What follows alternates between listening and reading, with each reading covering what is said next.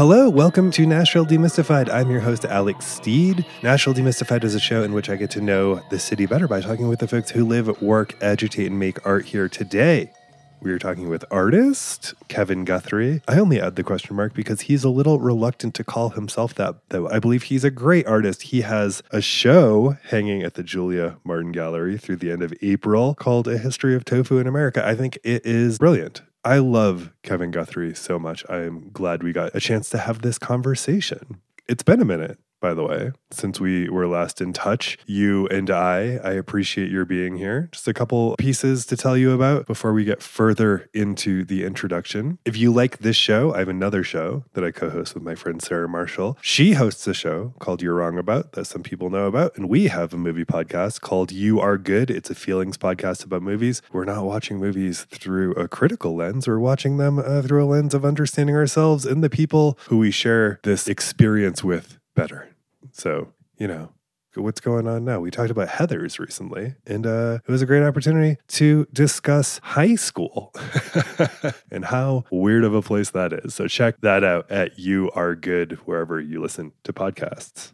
Nashville Demystified, of course, is distributed by We Own This Town, which is a collection of podcasts made by and for Nashvillians. If you like the show, you'll like the shows on that network. There's just a bunch of different shows by a bunch of different Nashvillians talking about a bunch of different things. So if you're not familiar, check out those shows as soon as you are able. Thank you so much to We Own This Town for distributing Nashville Demystified. So Kevin Guthrie has been on the show before. He was on our David Berman tribute a couple years back. He read from Berman's blog. Kevin and David were friends, and I was just truly blown away that Kevin was willing and interested to offer his voice to that tribute. David Berman meant a whole hell of a lot to me, and I believe to a lot of people in this city. So I was glad to have Kevin be a part of that. But that's how we originally got in touch. We've stayed in touch. We tried to have this interview another time, but technical difficulties got in the way. When that happens, you're always like, ugh, God, oh no, like, what are we going to do? The interview didn't work, but it led to a second interview. And often a second interview is great because you're already comfortable and have some rapport and you get some good nuggets out of the second round that you didn't necessarily get out of the first. So that's what you are about to listen to in this conversation with Kevin. I don't have a ton to add that we don't talk about in the actual exchange outside of just like Kevin's fantastic. Kevin's art's great. I went to the show at Julia Martin. I bought a couple of the pieces that were related to the Source family, which we talk about in this episode, because I love weirdos. And I think Kevin's a bit of a weirdo in the best way possible. I think his art is by and for weirdos. And I think his lens, the stuff that he's looking at, the stuff that he's trying to get closer to in his art, particularly stuff like the Source family, that's some weirdo shit. That's my favorite stuff. I'm grateful for what he does. So I'm glad that we have this conversation. I'm glad that you're here to listen to it. This is going to be a week of 2 episodes. After not being around for a while, we're going to have a couple episodes. Our next is going to come out on Record Store Day, and it's an interview with Mary Mancini, who, among many, many other things in this fine city, was the owner of Lucy's Record Shop. And I thought Record Store Day would be a perfect time for that. She's got some stuff to talk about as it relates to Lucy's. And it was an incredibly touching conversation. I thought we were going to just have some 90s history time, which is one of my favorite times to have. But we got even deeper than that. And I really appreciate that Mary talked with me about that time. And I'm glad that I think we both got like a little vulnerable about what that era meant to us and about what record shops meant to us and about what scenes meant and still mean to us. And it was a lovely conversation. So I hope you'll join for that. And then finally, let's talk with the great artist, Kevin Guthrie. Kevin Guthrie. Hey, Alex. Who are you? Introduce yourself. Hi, everybody. I'm Kevin Guthrie, and we are here to talk about the 1998 Kentucky Derby. I thought we were here to talk about the Monkees. Let's talk about the Monkees. You might see the monkey tonight. I'm hoping to see the monkey tonight. That would be Mickey Dolenz at the Ryman. Yeah. I wonder when the last time there was an act at the Ryman who has had Jimi Hendrix as an opener. That's a great question. I mean, did the Monkees they had Hendrix as an opener? Yeah, and it was fantastic. Mickey Dolenz, I think, was the one that found him, and it was like right when Jimi Hendrix like kind of popped all at once after years of playing guitar. But yeah, they took him on tour, and like the audience didn't know what to do, and he left after about a week. Yeah, but there's footage of it. Oh my god, he was wonderful. Like it's great looking, and oh, it's so good. So Kevin, yes, I don't even know where to start. How would you characterize what you do in the world right now? I've been, especially since the pandemic, I haven't done much else. Been making, in air quotations, artwork, where I take recycled boxes. Mostly, I like beer boxes. With the circles where the tops of the cans are, and cut them up and go to town with my crayons and pencils. And I've started to add some paint and trying to make kind of obscure historical analysis of things. And my interests are a wide variety between sports and politics and current events. And you just had a show at Julia Martin Gallery. Julia Martin Gallery. In the Wedgwood, Houston neighborhood of Nashville, Tennessee. Julia's an old friend of mine that I met years ago when I first moved here, and she had a studio right across from where I was working. She would come over and have a beer when she would take a break. And we became friends, and she had gallery shows, and we just became socially good friends. And she opened this gallery, and I moved into an apartment with a roommate, and she's like, Kevin, you have to quit smoking. And I was like, okay. So I quit smoking, and with my spare time, I just started drawing on my recycled beer boxes that needed to go out to the recycling bin. And I ended up just drawing on them and liking it instead of smoking and collected 20 or 30 of them. I just had them laying around and no one saw them. And when I turned 50, my friends had a nice birthday party for me at a restaurant. And as a joke, I gave these out. And I gave one to Julia, and she's like, you're doing a show. So I did. I put some more of those in, and then like I just kept at it. And anyway, the show that I just did, for some reason, I took an interest in the history of vegetarianism, maybe for health reasons, I think. During the pandemic, I don't know if you had the issue. Did you put on any weight? Oh God, I do. I was at the doctor the other day, the first time in like a real way in a couple of years. And my issue was less weight related and more heart. Oh yeah, like heart stuff. Okay. And they were like, "You gotta tone it down." Are they putting you on like blood thinners, down, buddy. kind of a thing? Oh yeah. No, we're gonna start with me actually. I took 2 years in which I was just like cake for a couple meals a day. Exactly. Sure, whatever. And it's now I gotta pretend like I want to live. So I hear you. So you were trying to. So I have same issues with me, although I haven't had a doctor tell me that, but I know that's what he would say, totally. or she, or they. So I don't know. It's kind of the history of tofu in America is what the working title of the show was. The history of tofu in America, and that expanded to include like the vegetarian stuff I've been thinking of for I don't know. I guess health was on the back of my mind. Yeah.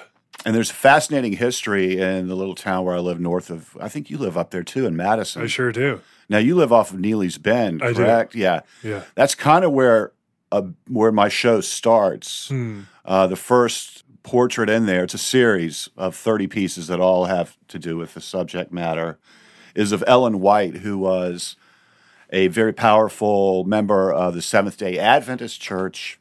She grew up born in Maine, I believe. Similar to you. Nice connection. And one of her big things was vegetarianism as well as preaching the gospel. And she wanted to set up shop in the war-torn South. So they were looking for a place, and they were kind of used Nashville as a central point where they were like going out to different parts in the area and looking for places. And they were on a riverboat cruise up the Cumberland, and the boat broke down. They docked at Neely's Bend and got off. And she said, this is it. Put a factory there where they would can fresh vegetables. And that was very successful. And they had a meat substitute made out of nuts. And that was one of their main products. And it ended up being, in the 30s, was shipped to grocery stores all over North America. Yeah. And the factory was active. And it was called Nut Meat. That was the product. Yeah, nut meat. They had something called nut roast. Yeah. That was probably special for Sunday. When you were like, I'm interested in vegetarianism, like, were you thinking specifically of tying it to the area and going from there? Or was that like a nugget of history that you had in your brain already? No, that was that was a conversation I had with a friend of mine, Pete Finney, told me all about that. And we also talked about Stephen Gaskin, who is famous for starting the farm down in Summertown, Tennessee. When he was in the 60s, was a professor in San Francisco, and he was really into experimental drugs. He taught English, and people that even weren't students would come to his lectures. It'd be 300 people. So he had followers. He decided to put his money where his mouth is the way I like to put it. And they drove a caravan of school buses out to the South and again looked for a place to set up and open a self-sustaining commune farm, and it worked. And it's just like right on the Alabama border. Right on. And it's like wildly successful today. They still have all of that, but they make solar panels. His wife, Ina May, is like one of the top doulas in the country. So they still do a lot of good work. He passed away about 8-9 years ago. But he's very interesting too, like tons of great. They had a rock band. And then I just kept looking and I found like 4 viable reasons or how tofu even came to be like 2,500 years ago. And I just ran with the most preposterous, ridiculous one of them and did a portrait of this guy named Luann, who was working on a potion to live forever.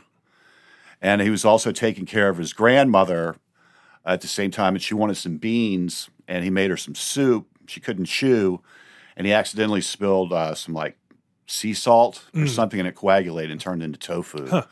And that's a really far-fetched legend. And then he killed himself running from the law or something. But he was like the king or prince of his province in China. What a spectacular origin story. Yeah. So how was the show overall? How did it feel? I was overwhelmed. There were so many people now. I was there. There were so many people. Popular thing. It's a social event of the month, you know? Yeah, I mean, it's certainly it was like packed. It was great. Yeah. It was great to see everyone sort of engaging with the art. So focusing on tofu, right? Do you need something like a banner or like a category to like keep you focused, or was that just specific for the show? I do. Yeah, I do. I need help self-editing. Like the 2 other big shows that I've done here, one was I did all of Muhammad Ali's professional opponents. He had 61 pro fights. So I did 61 portraits, and that was, all right, this is what I have to do. I can't throw people in. He didn't fight Butterbean. I'd like to have done a portrait of Butterbean. And then the next one I did was all about the first pro baseball game I went to when I was a kid. And I found the box score, and I saw all the plays, how the scores happened, and who batted and who did what. And all this information was very helpful, so I did a portrait of everybody that played in the game. And unfortunately, Willie Mays was on, shows how old I am, Willie Mays was near the end of his career and sat on the bench the whole time, so I couldn't use him. I couldn't put Willie Mays in there. He was in the proximity. But and then the next day, he had a home run, you know. Oh, my God. Yeah. Are you originally from here? I grew up right outside of Richmond, Virginia. Okay. 2 little small towns. I kind of split my time evenly near Fredericksburg, this town called Bowling Green, Virginia, which is pretty historic, and then this town near Chesapeake Bay called West Point, Virginia. So they're 2 like less than 1,000 people. What brought you to Nashville? That's what I keep asking myself. What brought you to Nashville? As soon as I got out of college, when I turned 30, it took me 6.5 years. I went to college at VCU in Richmond, Virginia, and then I wanted to get out of town so bad. So I lived all over the place. I moved to New York for a few years. I was in the city there, and then I moved to San Francisco for a number of years. Then I lived in Louisville, Kentucky, which is wonderful. I lived there for about close to 10 years. I moved here because we're pretty close to Louisville, and I had seemingly had more friends down here than I did in Louisville, and I just was ready for a change. What was Louisville like then? I imagine it's the same as it is now. I don't go up there too much anymore, but it's real up there, man. Yeah. It's real. There's not a lot of posturing as you might see around this town. Sure.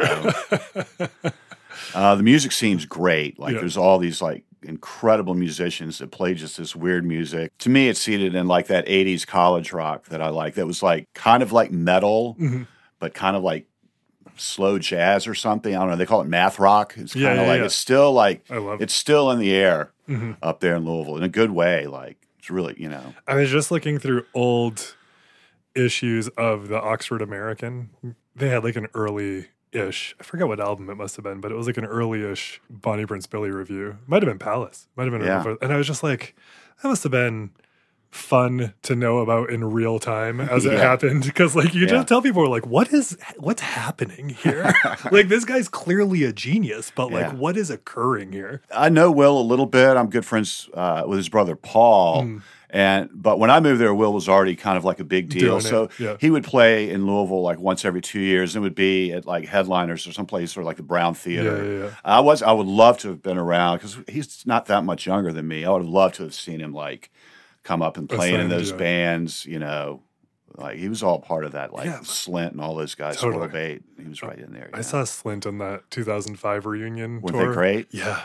It was like listening. I mean, sometimes this is a complaint. In this case, it wasn't like a complaint. It was like listening to the record. They were like, they're doing it. That's just so hating cool each other, I think. Yeah. I don't know how much that was calculated or how much was Steve Albini, that record that he produced to theirs, like. But I mean, just the way that the drums and guitar and the soft vocals. Oh my God. You can barely hear it. It's like, haunting. What? Yeah, it's great. I love it. Yeah. You've been in proximity to a bunch of fantastic music. Yeah. Like, you've been around and like working with folks who are doing stuff. So like, how did that happen? I was friends back in the day in college, back in Richmond, with Steve West, who plays drums in Pavement. And he and I and his band, we all moved to New York and shared a flat together, a house together, apartment together. Or he went to high school with Bob Stanovich, and that was right when Pavement was starting. And Bob and David and I think Malcolmus too at the time, they were all living in Hoboken. So we went over to visit and like went to a show at Maxwell's, and I met those guys then. And then Bob was like, man, I'm in this band and we're not like good, but people love us. And this, we're not good, but people love us. It's like the motto of all my favorite bands. They'd only play like 3 times or something like that. Like, it wasn't anywhere. I think it was a different lineup altogether. Like, I don't even know if Mark was playing in the band at that point. So anyway, I just became friends with them. Then I ended up moving to San Francisco a couple years later, and they were getting big then. So I would like see them out in California and like hung out. Like, I rode down with them from San Francisco to L.A. and like they couldn't bring a dog on tour, so they brought me. Same sort of entertainment value. Fantastic. And when they did their reunion tour in 2010, I'd already done some of that kind of work with David Berman and the Silver Jews. David asked me to go on and like introduce them and try to do a little stand-up comedy before the Silver Jews shows, which didn't go that great. People weren't ready for comedy. No, they want to see this guy who hasn't toured ever. But no, let me hold you up for... It's such a fucking fun... That itself is a funny joke, is like Berman being like, go tell some jokes. Yeah. He even put it like advertising is like country comedy with Kevin Guthrie and Corny Crow. I'm like, what the fuck is that? I mean, do like a puppet act? Like Waylon and Madam or some shit. But that morphed into me doing merch, and then that morphed into me like helping out with driving and like making hotel arrangements and stuff. And then when Pavement did their huge thing in 2010, I was just asked to come along and handle their merch, which was major. Like, it was a lot of work. People wanted to buy merch in 2010. 4 and 5 at a time, and like it's like but it was great. That's great, Fantastic. And I know those guys really well for the most part individually. I don't know Scott. Scott always lives in like Mexico or Australia or somewhere. It's not like you run into him ever. Right. He's just like not on the street. I lived at an apartment in the early aughts, and there was a stray orange cat that everyone had their own name for, and one person named it Pear Jambone, and I named it Steve Malcolmus. So that's nice. So we had a little Pavement around all the time. Yeah. And how did you know Berman? Because David was living in New York too. Oh, okay. And Steve West, when he was my housemate, got a job. They were all security guards at the old Whitney Museum. Oh, yes. So I would go there all the time. We just let us know, we'll put you on the list. So I went like every other week. They would write these little notes because they were bored just standing around, and they would write these little notes that would say like, fuck you, like tiny, like the size of your fingertip, and roll them up And like they could like the walls were soft in this one part. They could like stick them in there. It was like a game for them to try to find these like Easter eggs of like fuck you notes to That's each other. beautiful. What did you learn from all that time? I mean, that's like those are two unreal bands to be around and to be friends with and to be around while they're like out doing the thing. To me, they were just my friends that were just doing stuff. And they just kind of like right place, right time is kind of how I thought about it. I didn't like put them in the same realm as REM or a band like that, you know. So they were just dudes that like didn't put on stage clothes, just whatever they had that morning, that's what they wore on stage that night, and like ate regular food and lived in regular apartments and didn't sleep around on their spouses and girlfriends. It's kind of lame, actually. I got ripped off. Yeah, I would say like from like a personal standpoint, I can't imagine like a more not politically conservative, but like a more like personally conservative group of people. Yeah, no, they're great. No, their longtime legendary Dutch soundman Remco, he had a lot of that rock star in him. Sure, in a great way, not in an obnoxious way, in a great way. I know that you said you started the process of making what you're making by way of art. You said when you were 50. Yeah, it's like 8 years ago. But were you making anything before that, or like how were you concentrating your creative energy? I don't think I was. I had I'd gotten a small part. I got cast in Harmony Korine's magnum opus Trash Humpers. Wait, are you in Trash Humpers? Yeah. No, you're not. Yeah, I'm one of the the conjoined twins. Kevin, I had no idea. Yeah. Well, that's some history. Harmony like asked me right after the first of the year in 2009. He told me about this idea for a film, and he wasn't sure. He wanted me to be in it, but he didn't really know what the film was going to be yet. And he kind of had pictures of like the initial pictures of what the Trash Humpers themselves were going to look like, and like walk through the alley. And when he told me they were going to be literally having sex with trash cans, I was like, in my mind, I wasn't thinking plastic dumpsters. I was thinking old school metal. The metal, yeah. The metal ones where you drill exactly a hole. Where I went like, to, yeah. That's what I was like. An old metal trash can with a glory hole in it, you know. I was like, man, as long as my mother doesn't see it, I'll do that, you know. Sure. Did she see it? She hasn't seen it. No, she's aware of it, though. Okay. She's aware She of knows it. about Trash Yeah, Humpers. How she did you just know doesn't- Harmony? Through David. Okay. Through David. Yeah. And like I'd gone to dinner with them a few times, and he and Rachel are great. You Really? know? I think they've got 3 kids now. They just had their 3rd kid. They live in Miami. Wow. I don't see them too much. We chat, you know, online about once a year. I've been spending a lot of time in the Nashville scene archive. And by a lot of time, I've spent like 3 whole days there. It's not a ton of time, but I've been looking through I was just looking through all the 1997 archive, and that's when Gummo came out. Oh, yeah. And Gummo got a real bad review by the Nashville scene. Really? And I was like, I wonder if that hurt. Yeah. Because it's like your backyard, you know? Yeah. It was bad, but I think it kind of like ended with like, it's still kind of like worth checking out. But like it was kind of scathing too. And I was like, I wonder how Harmony dealt with that. It feels like that's a lot to deal with when you I admire that hometown guy paper. for like, Oh, Kids Yeah. I saw Kids when I was 12, and it was like extremely formative. Yeah. Like I was like, this is like a real teen movie. yeah, that movie kind of messed with me too. I didn't know him at the time. You know, no one did. Yeah. And I saw that. Yeah, I was living in San Francisco when that came out. Like the scene that always gets me is the guy in the subway that's like rolling around. Yeah, on the skateboard. Yeah. Yeah. I don't know why that's the scene that just sticks out in my mind. There's so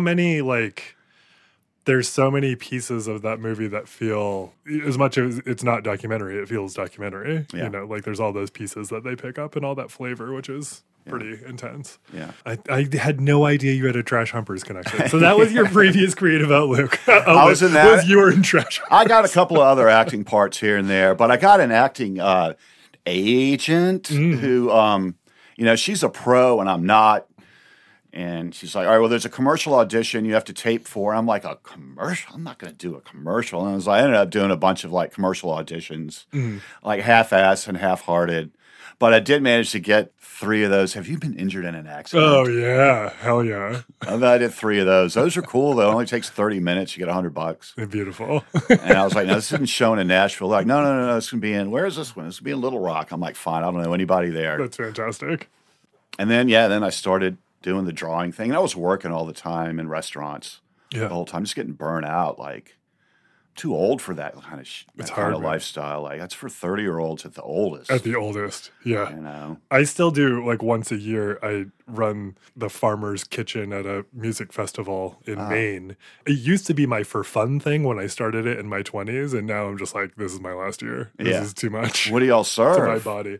So it's like at a string camp and then partially at a festival. And so we just basically just like buy a bunch of stuff from farmers and then turn it into whatever we're able to turn it okay. into that day or the Not next really day or whatever. seafood though. No, it's inland. Is it true that you can get lobster at McDonald's?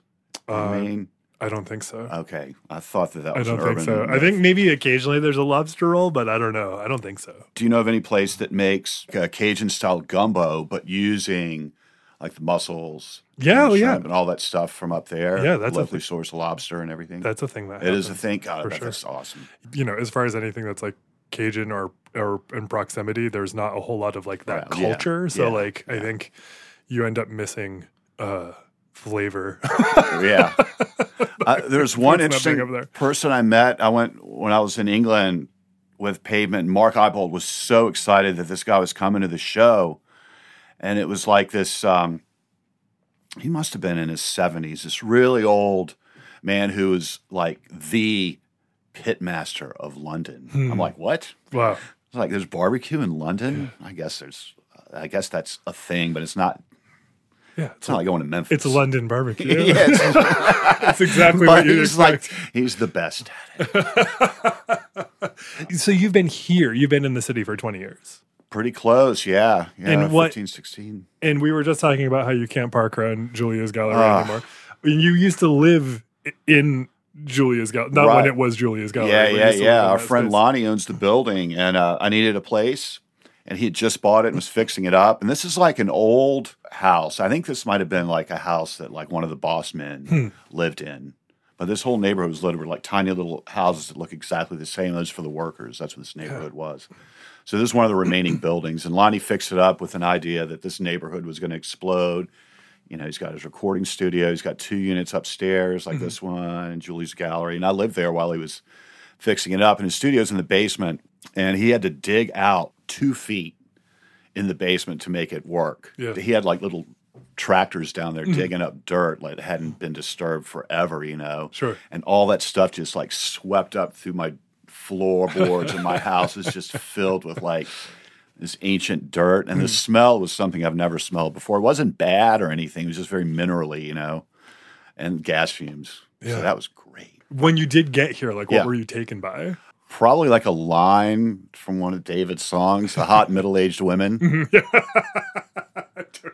From Tennessee. Yeah, yeah. I mean, honestly, and I just had a bunch of friends like his bandmates at the time became great friends of mine. Tony Crow, that guy, and Brian Kotzer and his wife are amazing. William Tyler, of course, they're all like, I'm friends with his parents and sister. I'm friends with all of them. They feel like family to me, you know. I almost bought a house from William's parents.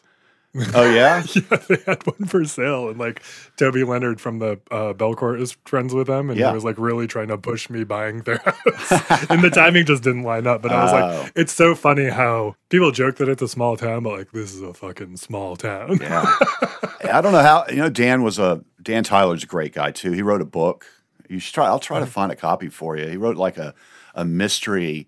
It's like a page turner of and what Nashville was like in like the late 70s or early that's 80s. great. It's very much like reading a Kinky Friedman book. That's great. I spend time, you know, at the library and in archives. Like that's like what I do for fun. Like that is my art.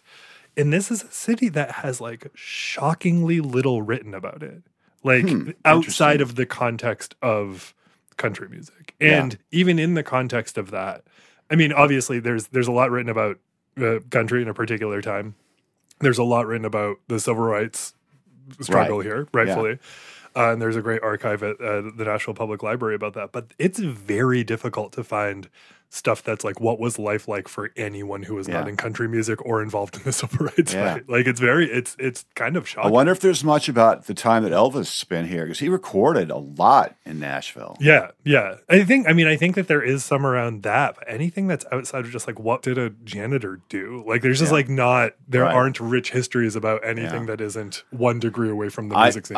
I think that there was, and Louisville is still kind of like this. I think there's I think there's two Nashvilles. Oh, of course. And I think explain there's them. two Explain them Louisvilles. as far as you're concerned. I think there's a white Nashville, Mm-hmm. and I think there's an African American Nashville, and they both have their own cultures, and they cross some, but for the most part, and it's not like that anymore. But I think it was Sure. obviously, probably every city in America was, but it was like that in Nashville.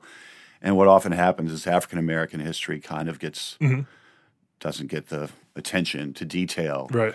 in regards to history. Right. And- Yeah, but when often you hear it, people it's say- great. But when it's there, it's like it's a jewel. It's like, man, like all that stuff that's like kind of getting revived on Jefferson Street, like Sure. the galleries, and like hopefully they'll get more live music over there and stuff. That was like being in Harlem of the South Yeah. back in the day. Yeah. You know, but there's very little documentation There, of it. totally, and that is a thing. I mean, and I know that I know Vanderbilt has a series that's coming out, like a series of books that's coming out about sort of like decades of national history. I think, and I hope that these are things that get Yeah. covered a bit in there, because I just spend, like, without exaggeration, like a fucking extraordinarily substantial nerd. I just spend a lot of time like reading the Tennessean. Yeah. Like That's the great. old Right. Tennessee, to try to like understand that now increasingly in the scene. Yeah. The banner, like there's All right. not a lot of consolidated history about the city. It's kind of a bummer. And, you know, one thing I learned is like people that are from here, Nashville, I guess, has no problem tearing down historic buildings. Like, you know, we were talking about the Ryman earlier, like it was almost gone. It was almost going to be torn down Sure. at one point. You know, that was before I moved here, but they still talk about how close it came. Right. Do you know that place in Madison? It's a fairly new car wash called Rock and Yeah. Roll Car Wash. Yeah. Do you know what that spot used to be? I don't.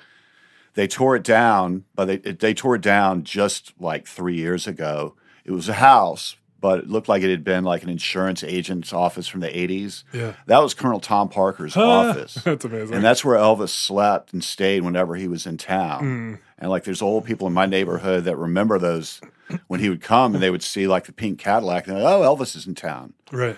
And like they tore it down and now it's a rock and roll car wash. No plaque, no nothing, like, you know. No info. Oh, that's wild. There was a house in Portland, Maine that was like a shoe repair place. And then it wasn't for anything for a super long time. It was like a pretty abandoned spot, but it was like well known as a place that Kurt Cobain squatted once. And like people were like, you can't tear it down. Kurt Cobain squatted there. It's like, it's condemned, you guys. We can't, like, that's not enough historical significance. But Tom Parker's place, you'd think there'd be a plaque. you Yeah. know? That's funny about Kurt Cobain. Yeah, I mean, I don't even know if it's true, but people are like, it is true. Like, this definitely happened. When you were working with both the Jews and Pavement, is that a thing that you were doing like regularly, or is that just a thing that came up like when it came up you were doing it? Just one-offs. Like, you know, the Pavement thing was in 2010. Although back, you know, in the late 90s when they would tour every other year, I would go and see them play for like a week at a time, and I would help the merch guy out. I would help with driving, stuff like that. Like, I remember one time they needed a rental van returned from Chicago to Indianapolis or something, and I did that for them on the way back.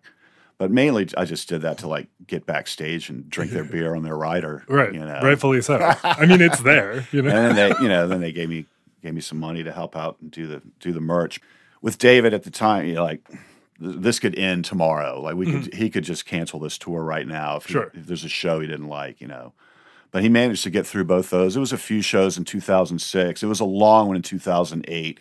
I think he had it in his mind to do 40 days and 40 nights. Right. So we did like 40 shows in 41 days. That's wild. Because somebody in the band had told him, it's like, man, these days off are costing us money.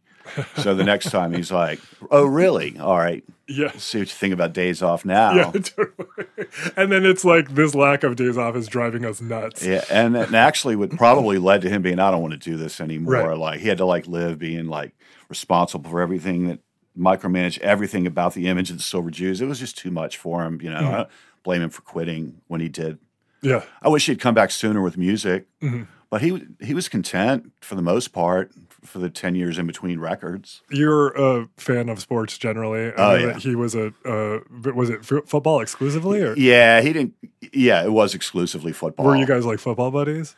Yeah, we were. We played fantasy football and we would watch games together. He liked he liked the order of football, and he liked the uniforms. Everybody wore a uniform that you couldn't see their faces. Yeah. They seemed like almost unreal or something. Yeah, he liked football. I remember one time his father-in-law came down from Louisville and had tickets to a basketball game. The University of Louisville was playing a special game here in Nashville. And I went with Brian because I wanted to go see the game. And we didn't know David was there, and David saw us and came over, and he was just miserable. And one time we took him to a Preds game. He was miserable and left in the second period. That's amazing. One time, he and Brian and I went to a Titans game, and David hadn't been with us before. And we used to like stand in the concourse because we had cheap seats, but it was better. We could run around, and we stood like in the end zone at the top of the concourse. So when we walk in, we thought David knew this, but we said, all right, I had to go to the bathroom. We'll see you in the end zone. David tried to go down on the field and climb over the fence and get onto the field to stand in the end zone because that's where he thought we were. So as soon as we walked in, we lost him for the whole game. That's amazing. Yeah. See you in the end zone. Oh, my God. That's fantastic. Yeah. Around that time when you first got here, were you active in like checking out music that was playing here? Pretty much, kind of. I did more of that in my younger, I was in my 40s, early 40s when I moved here, so I didn't have it in me to go out there every night. I'm 38 right now. I'm very, very close to 39. I go to shows and like I love being there and stuff, but like it's very hard to self-motivate to get there. And then it's very hard to stay when I'm very obviously the oldest person who's there. Oh, yeah.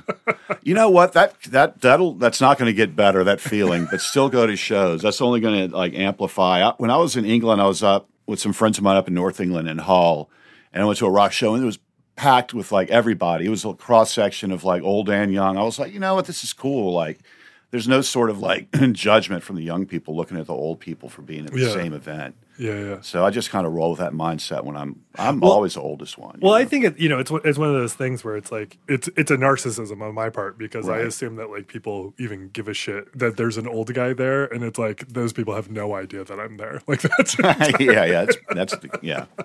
That's like there's a particular narcissism of thinking that you're hated for just existing.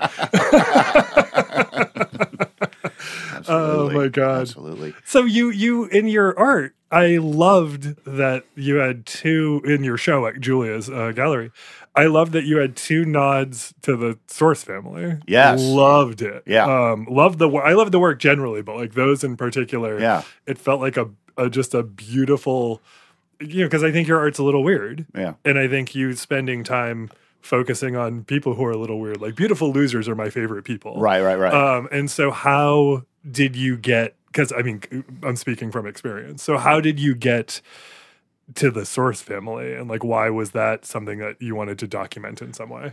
They got on my radar from the Drag City documentary from about 10 years ago. Oh, I didn't realize Drag City did that documentary. Yeah. Oh, cool. Yeah. And I love that documentary, and it's always stuck with me. And like, it kind of like turned into a little bit of like vegetarian cults, and it was just a natural to do something with them. Yeah, it's a cult, but it wasn't like a David Koresh thing where they were like stockpiling weapons. Right.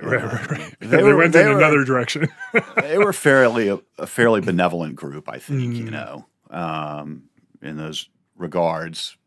Although that guy was also, he got away with murder. Yeah. He was an armed bank robber to finance his restaurants. Yeah. Oh. But he was charismatic as hell. Exactly. And he made a mean herb lemon vinaigrette. Can you just say who the Source was? The Source family was in Hollywood, was in Los Angeles in the late 60s, early 70s. James Baker is the cult leader's name, and he owned a restaurant called the Source Restaurant, which was the first like really expansive vegetarian restaurant in Hollywood. And like they made smoothies, which were new at the time, and like alfalfa sprout salads and all that kind of stuff. And the food supposedly was really good, but the vibe there was like all these like beautiful young people wearing white robes working there. So all the Hollywood hipsters ate there all the time. Yeah. And it became it was like eating at a place hosted by the Polyphonic Spree. Yeah. Oh, I didn't say it like that. I don't say it in a bad way. I was just, Yeah, They had and uniforms. And so he was really into like yoga and stuff. And I guess he had a bit of a Jesus complex or something. So he kind of like took all these young hippies in, and they ended up renting a big house, like a mansion in the Hollywood Hills. And apparently there was some sort of crossover, like he was giving a girl a ride home from work the night that the Sharon Tate murders happened. Mm-hmm.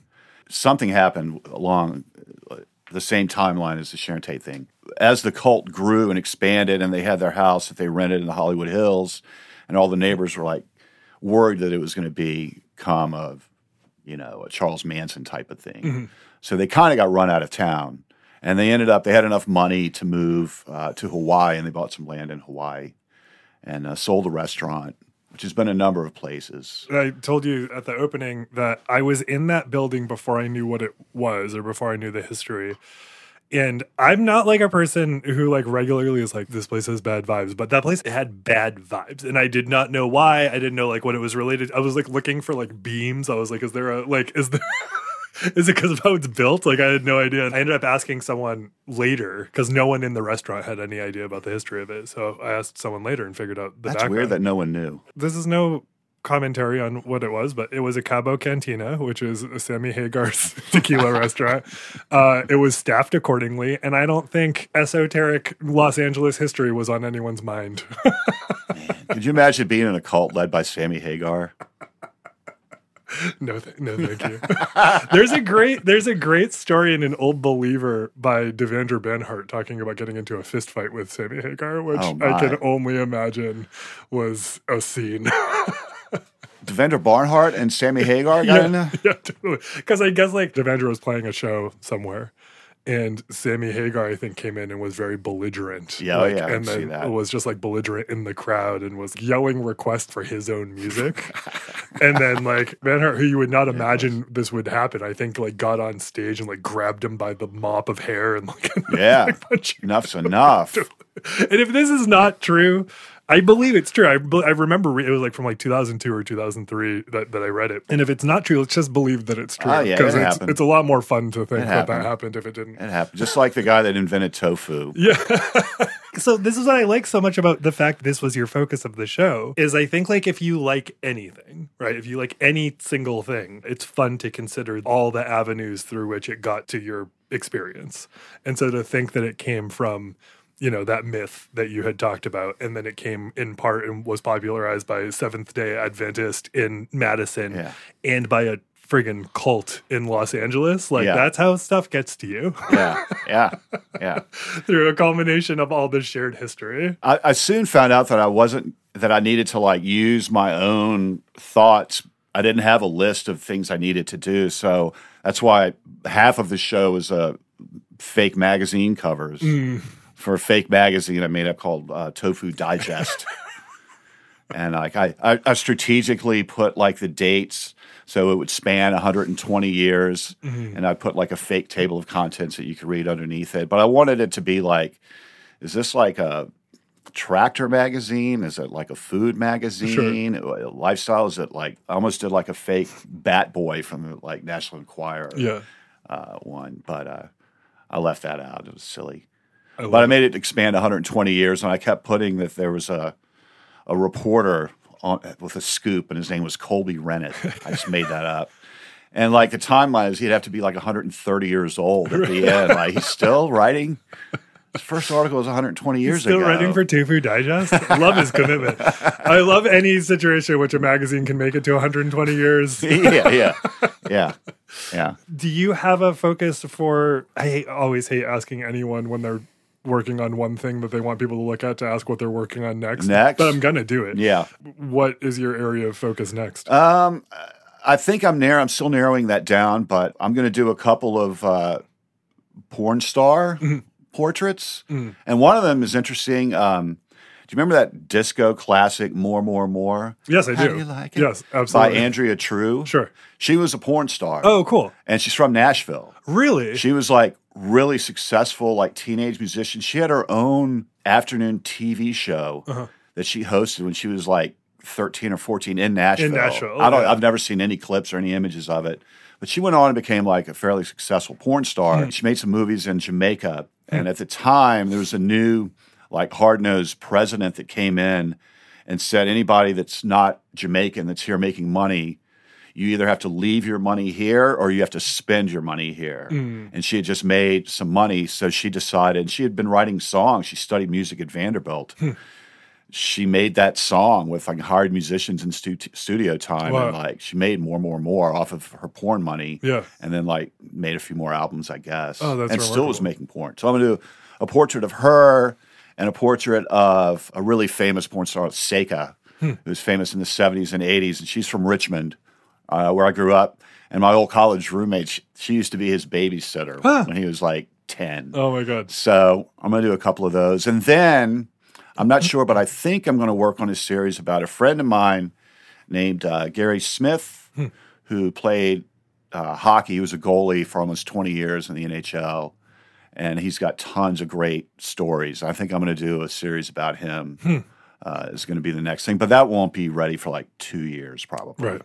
I'm gonna do a lot and like hopefully can put it together enough. Are you a person who can, so for example, like the history of tofu, or like real and imagined, you focus on that through the lens of the art. Like, are you a person who needs to have a project in order to like dive in that way? Yes. Yeah. Yes. Yeah. I can very rarely can I just pull off a one-off piece. I mean, I do when I'm bored, but I'd rather have a large project.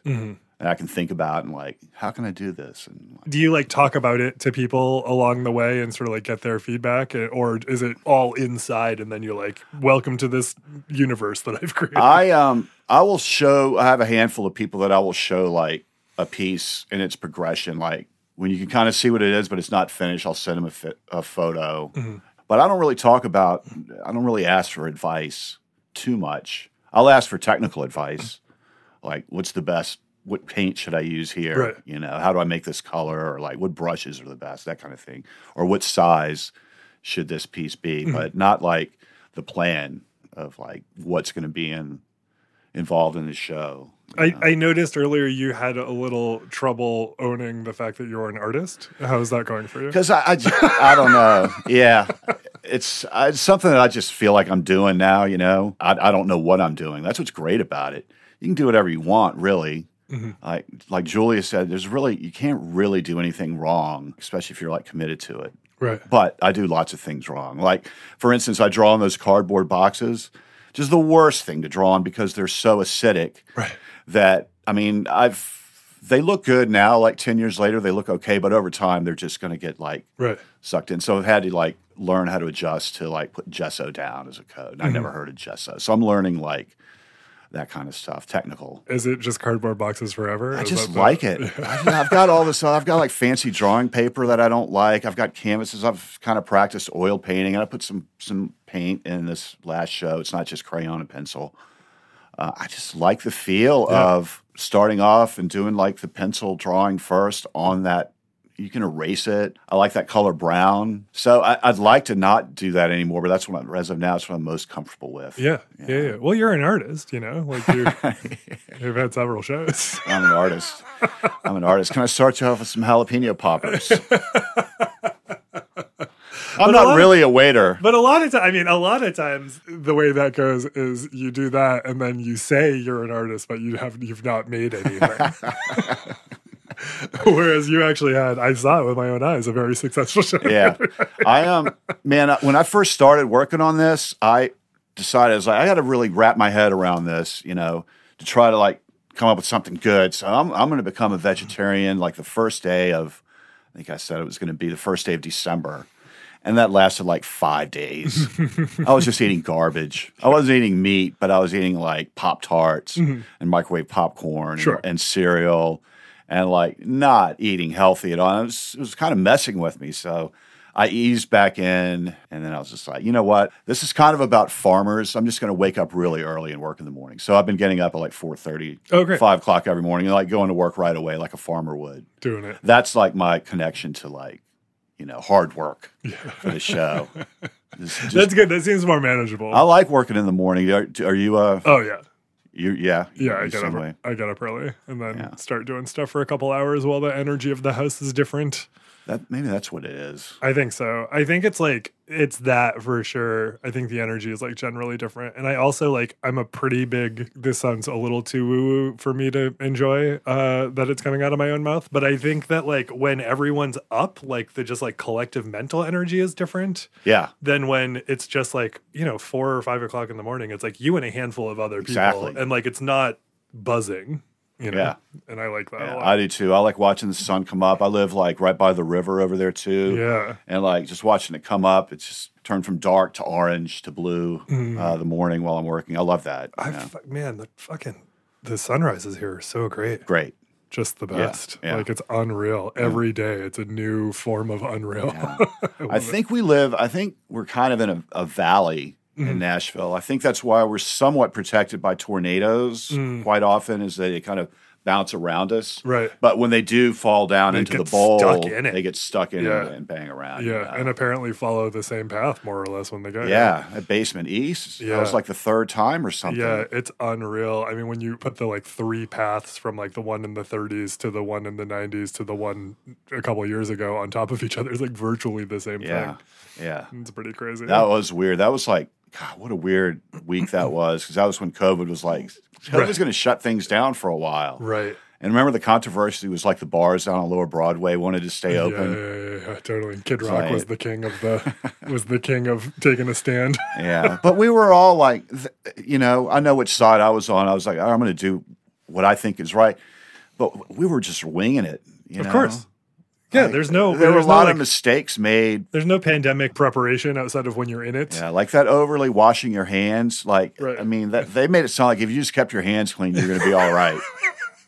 It's an airborne disease. Wash your hands. It feels so quaint in retrospect, or however many. I mean, I'm glad that people are using hand sanitizer, but like, how much hand sanitizer's around where people aren't just like, wear a fucking thing on your face? Yeah, yeah.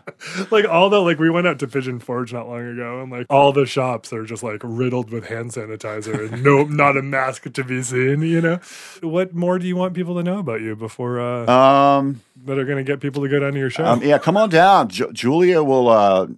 Pour you a glass of something. Saturday afternoons until 6, is when they're generally keep hours. And if you know Julia, call her and she can set up something with you and take you on a private tour. And, when I do these, I know like at best half of them will sell, but I have to put that other half that I know aren't going to sell. I have to work on those too, just because I'm trying to tell a story.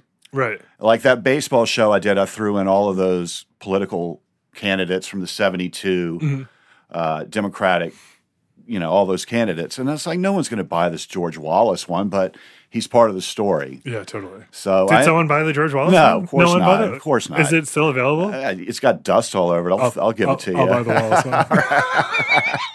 I'm not a Wallace fan, but no, he tried to make good near the end, so I'll give him credit for that. But again, it's like those things. I love how especially going to like flea markets and stuff. Yeah, my stuff would be great in flea markets. I just love art that exists of things where you're like, why would someone paint that? And I love that. That's the best. Yeah, it is the best. That is my primary interest. Yeah. That's kind of like what Trash Humpers is. Why would somebody make that? I met a dude who, his name was Dennis McGrath. Really great guy. Photographer, skateboarder, was like around that crew of people when they made kids. He dated a bunch of porn stars in LA. I met him because I had a t-shirt of his. I saw on the back it had his information. I called him and was like, hey, you want to hang out? He was like, sure. So I ended up hanging out with Dennis as a photographer. And I, like I said, he ended up dating a bunch of porn stars. And that was a different time for porn. There was like pre-OnlyFans, like when just like porn was like made by studios, stuff like that. He made all these zines about like the behind the scenes of that scene. And that is the most fascinating stuff to me, is like a behind the scenes of like what that culture was like is a thing that I think like 99% of people would look at and be like, why would anyone care? Yeah. And I care very much. Yeah. I care about anything where someone's made art, and I'm like, and anyone asks like, why would someone make art about this? I'm primarily interested in that art. Yeah. I know that Boogie Nights was great for that. Yes, absolutely. And so is that HBO. I'm bragging I used to be able to afford HBO.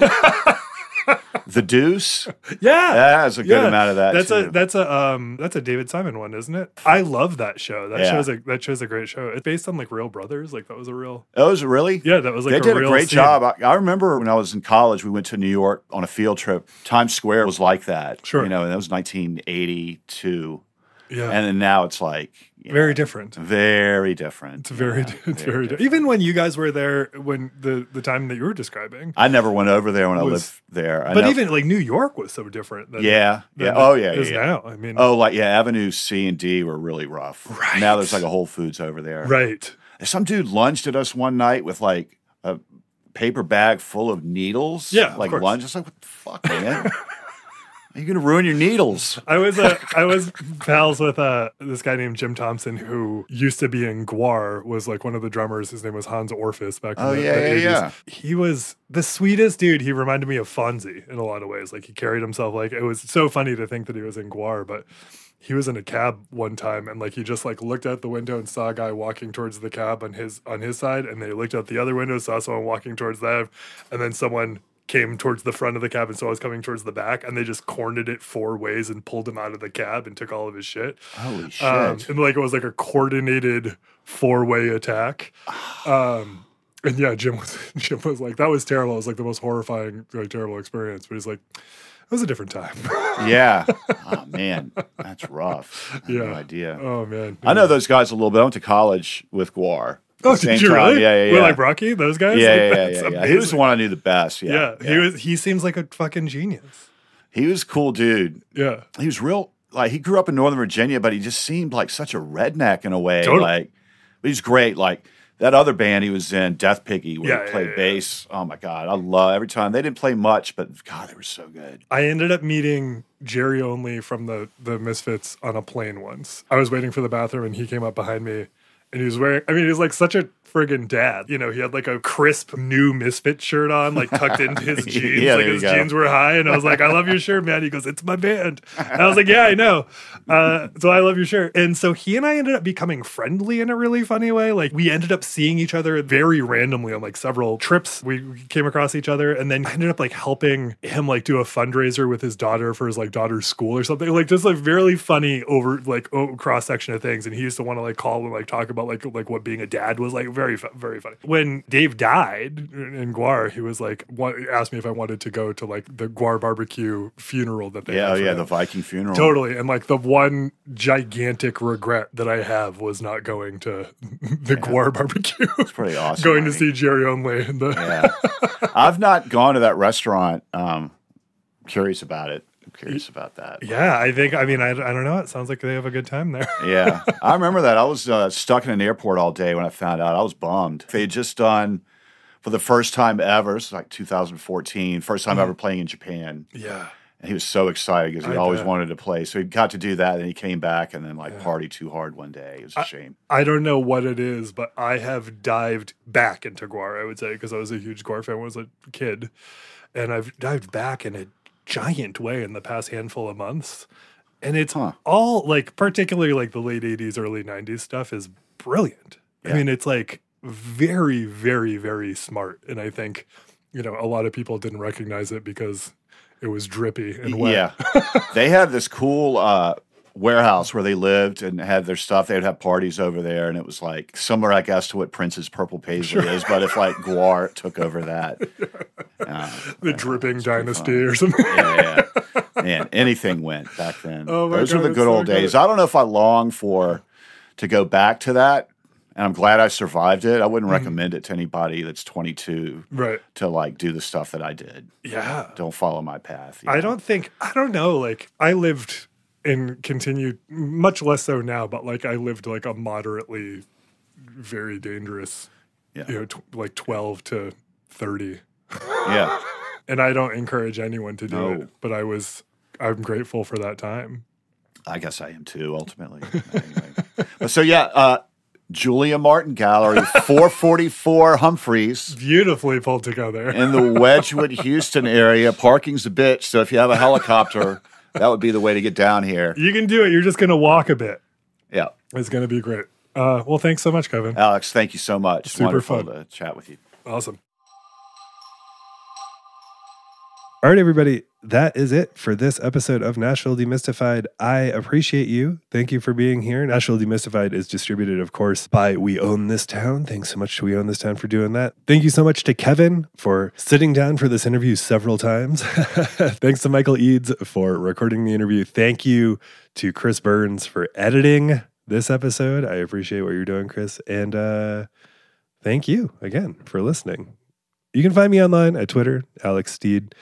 You can find me on Instagram, Alex Steed. You can find me on TikTok, Alex Steed. The show has handles, but not a whole lot happens outside of on Instagram. And Demystified.